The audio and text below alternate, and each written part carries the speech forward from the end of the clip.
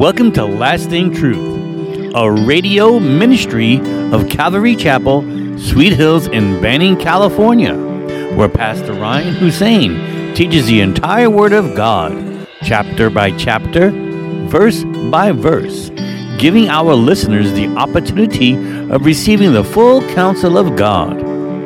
In today's program, we are studying the book of 2 Chronicles, chapter 7. Here's Pastor Ryan. Let's get right into it. Turn with me in your Bibles, please, to 2 Chronicles chapter 7. That's 2 Chronicles chapter 7. As you know, at Calvary Chapel, we go through the whole Bible, not just kibbles and bits and little parts of it. We go through the whole thing, both Old and New Testament. And so on Wednesday nights, it's the Old Testament. And believe it or not, we started in Genesis, and we're here in 2 Chronicles chapter 7. And it's the story of the kings. The Chronicles, the stories of the kings, which the Davidic line leads to our Lord and Savior Jesus Christ, which is the most important thing. The whole Bible is pointing towards the cross, towards Jesus Christ. And so give me an amen once you are there, please. And so, Father, we thank you again this evening for your love, your grace, and mercy. Lord, it's new every day. Lord, we always have your love, and you'll never leave us nor forsake us. And we're glad that we can wake up in the morning and seek your face and to bring our heart before you and let you minister to our hearts and show us the places in our lives where we have to change, Lord, for you came to change us, not that we would stay the same, but, Lord, that we would allow you to mold and shape us, Lord, every day as we pray. And so, Father, as we study your word tonight, may you bless it, especially to our hearts tonight. Remove any distractions from our minds, from our heart. Soften the hearts, Lord. Remove hardness of heart. Remove pride. Remove arrogance, Lord. For you say in your word that you actually resist the proud, but you give grace to the humble. So speak to us, Holy Spirit. Pour out your grace. Open the windows of heaven, Father. It's in Jesus' name we pray, and together we say, amen. Awesome.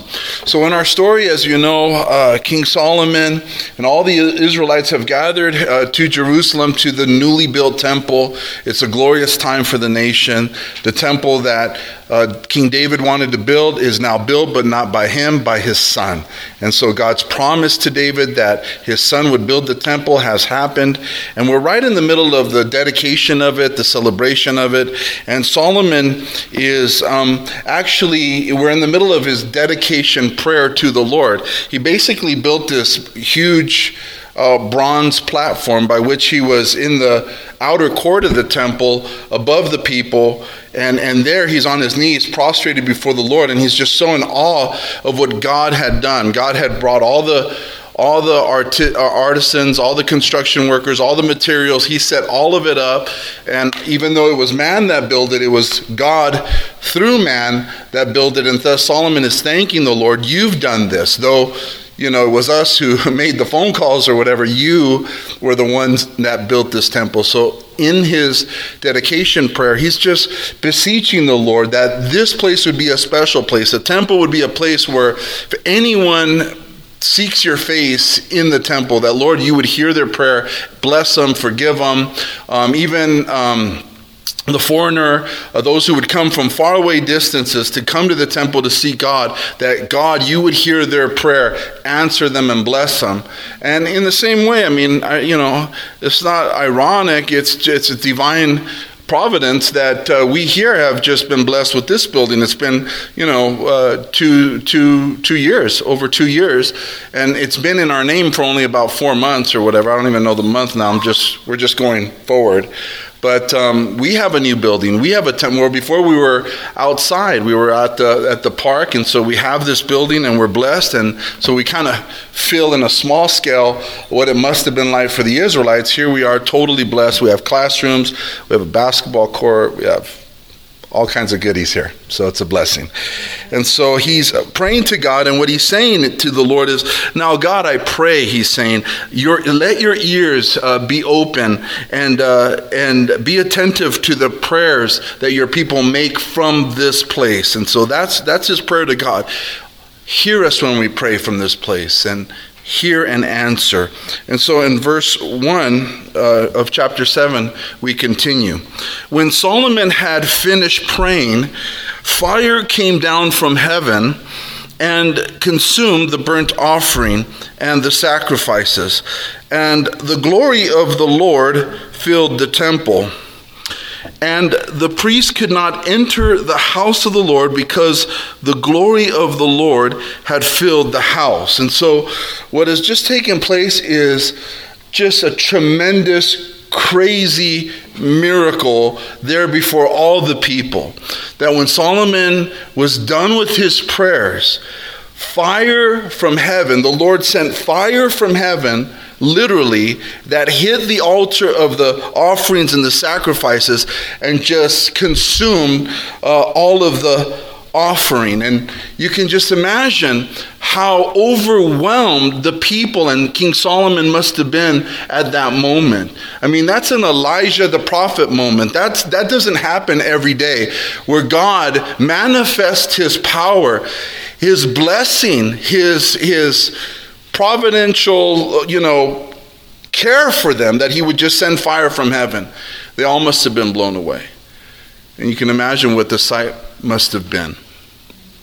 I wonder how long the trail was from heaven, right? Was it just a one shot, or was it like a tornado where it was just connected all the way down?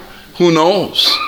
I wonder if the temperature of the temple warmed up and people, stood back because it warmed up.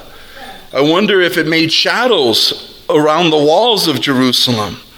I'm just blown away at what it must have been like. But and what it sounded like. Rushing wind, I don't know. But it happened. It legitimately happened. Now, of course, there are people today that are too sophisticated to believe in such a miracle like that.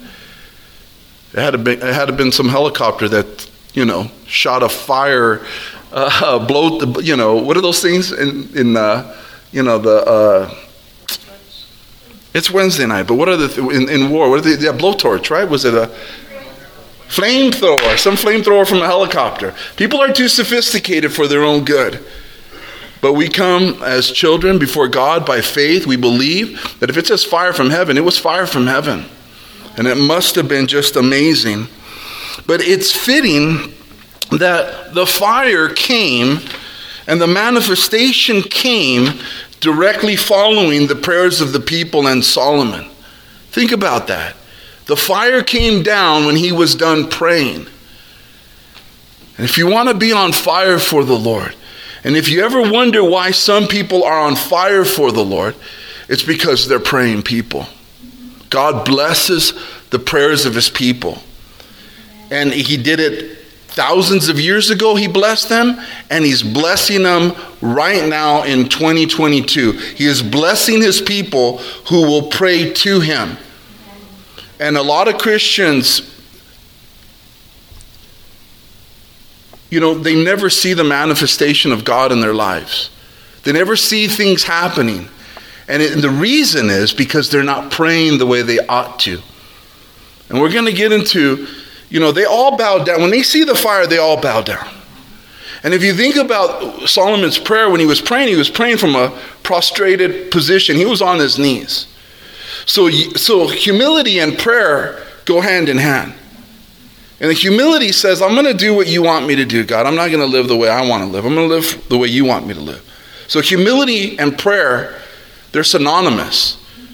And there's so many people who pray and it might as well be rub-a-dub-dub, thanks for the grub kind of thing. Because there's no sincerity that God, when I'm praying to you, I'm praying to get your will in my life done. So there's no manifestation. There's no fire from heaven. It's same old, and God knows it's the same old. And so he's not going to bother manifesting himself powerfully in that person's life. But as believers, all of us are exhorted to pray and to seek him with humility and sincerity. And that is when we become on fire for the Lord. Jesus, when he was baptized by John the Baptist, remember, John the Baptist was like, no, I shouldn't baptize you. You should baptize me. And the Lord said, no, this must be done. And we read that as he baptized them in Luke chapter 3, you can write it down, Luke chapter 3, verse 21. You can write it down, verse 21 and 22, and check it out later. It says that when all the people were baptized, it came to pass that Jesus also was baptized. And while he, that's Jesus, while he prayed, the heaven was opened, and the Holy Spirit descended in bodily form like a dove upon him. And a voice came from heaven which said, "You are my beloved Son, in you I am well pleased." When did the heavens open? When was the Holy Spirit? When did it descend upon our Lord? When did fire come down from heaven? It's when Solomon prayed and the people prayed in humility. I am blown away at God's manifestation in our church, in our lives. There's something different. And it's nothing new under the sun. God is the same yesterday, today, and forevermore. He is still going throughout the whole world, seeing whose hearts are perfect towards him, that he might show himself strong to. Christianity isn't rocket science. Church growth isn't rocket science. God is looking for people who will pray. God is looking for people who understand that as Christians, we go about spiritual means to receive spiritual results. You want to see God work, learn to pray. I had to learn to pray. Our church was small for a long time. It's still small, but it was smaller. I mean, we had 30 people for like 5 years or something. Some of you know that. You've been, and those 30 rotated in and out. People jammed, people came. But anyways, I had to learn, what is it, Lord? And believe you me, there's a bunch of like dorky, weird, unbiblical, how to make your church grow programs out there. But if you read your Bible, what were the people doing? They were just praying, seeking God, and letting God change their life so that they can be a witness for him and that he can manifest himself strongly in them. And so by God's grace, he led me to some pastors and said, man, this is what I do. I go out to the boonies, I go out to the wilderness, I go pray. So I started going to pray out in, going for a hike, stop, pray, a couple hours. Here at these trails, mountains, desert, white water, wherever. And I realized how hard it was for me to pray. I realized how my flesh didn't want to sit still. I literally, like after 10 minutes, was like, I got to do something else. That's how weak my flesh was, that it could not sit still with the Lord. So I forced myself, told my flesh, you will not be the boss of me.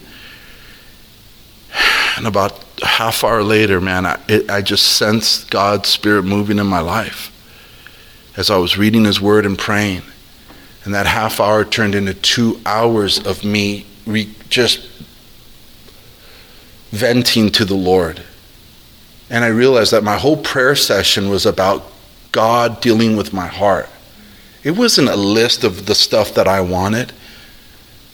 But I realized that the reason why he wasn't being manifested in the church the way we wanted him to was because he needed to work in my heart. Because when he begins to manifest himself, if your heart ain't ready to receive that, to deal with that, it can destroy you with pride.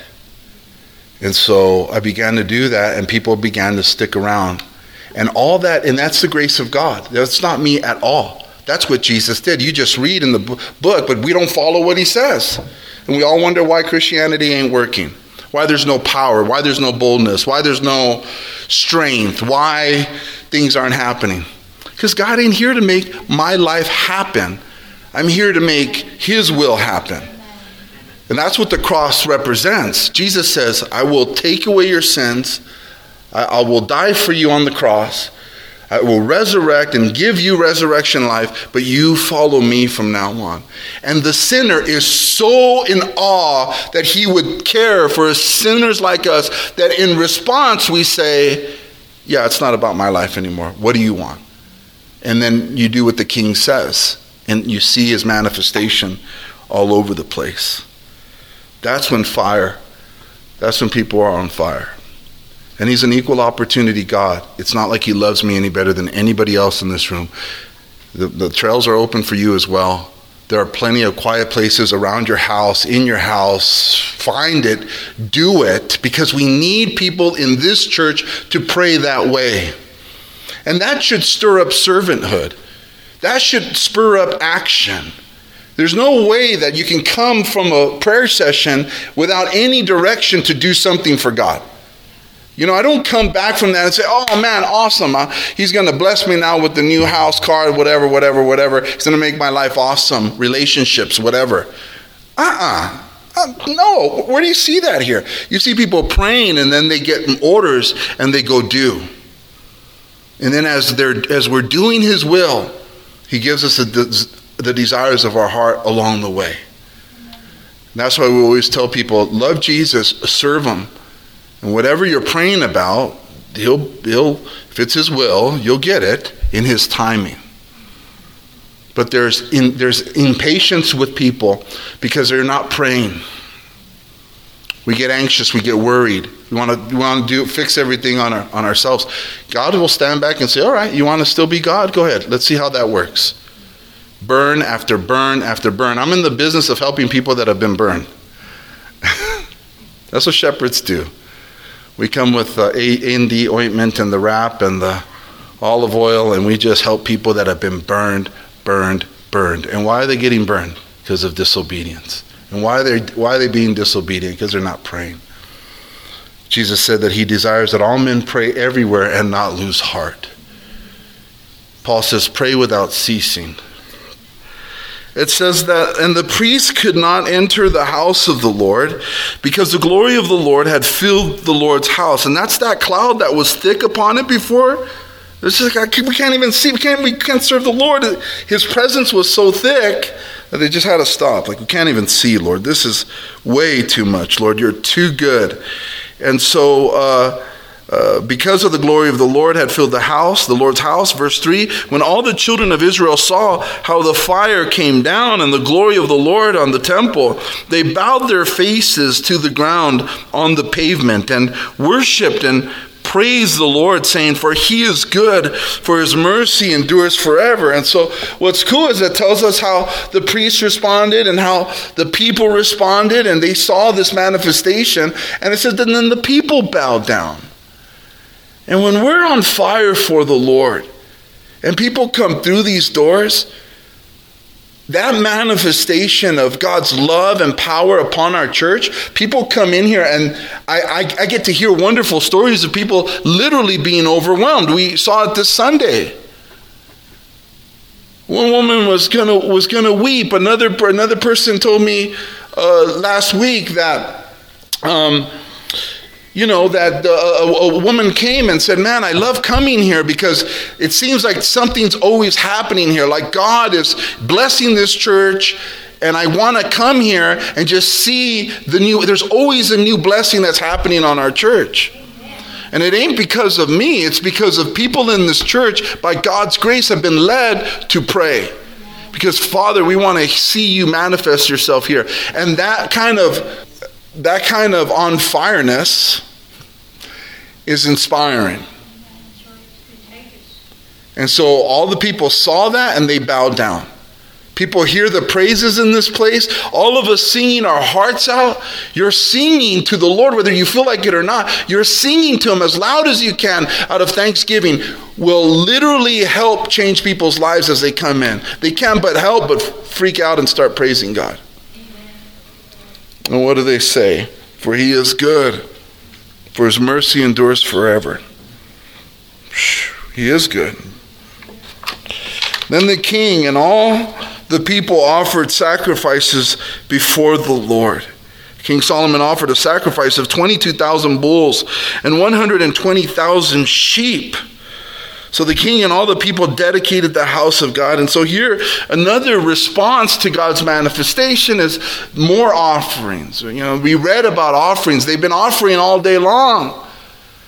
But something happened. It stirred up the hearts of the people, and the king and the people began to give more offerings. What was it? 120 sheep and goat, 22,000 cattle. And it's fitting because the house of the Lord is a place where God's people can practice giving offerings to God. Because God has given us his Son. God has given us eternal life.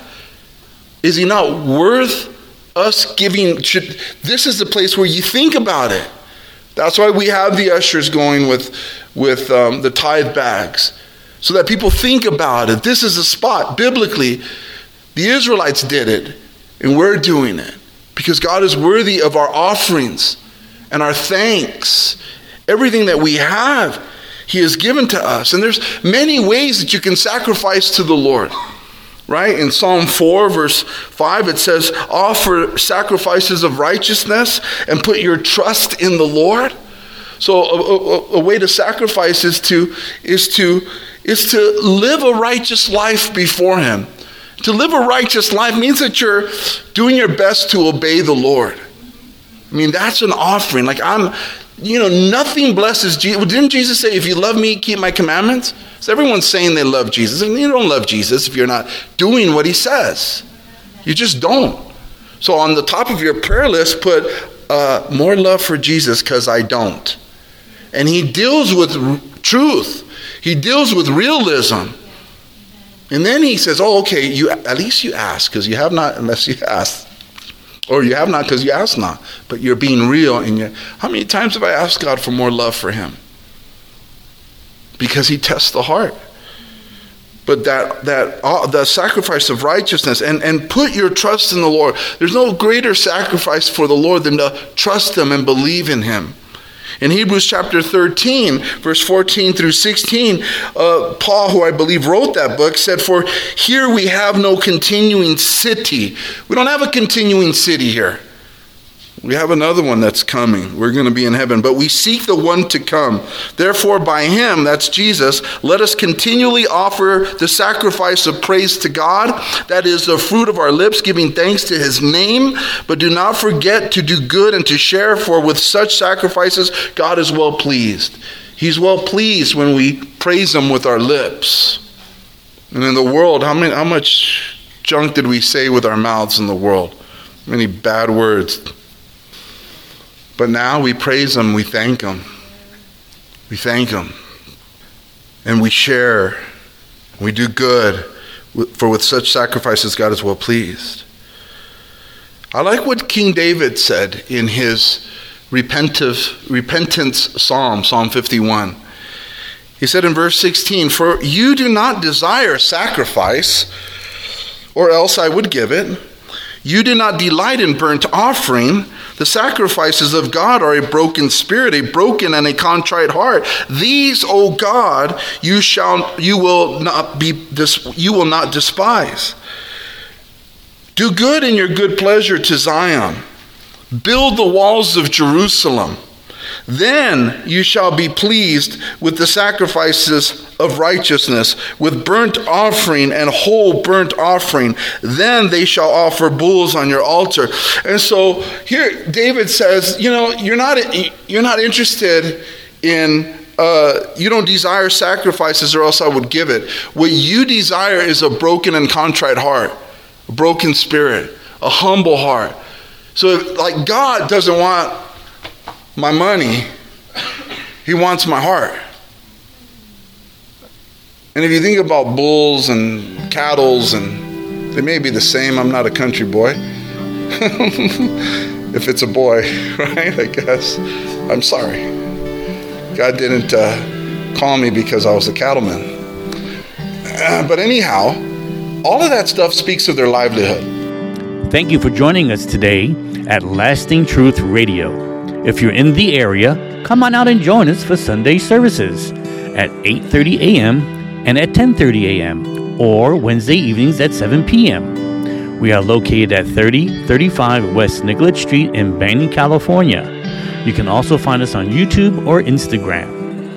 If you'd like to donate to our program, please do so on our website at ccsweethills.org and hit the online giving tab. We hope you will continue to tune in as we journey through the entire Word of God with the teaching of Pastor Ryan Hussein at Calvary Chapel, Sweet Hills. We adore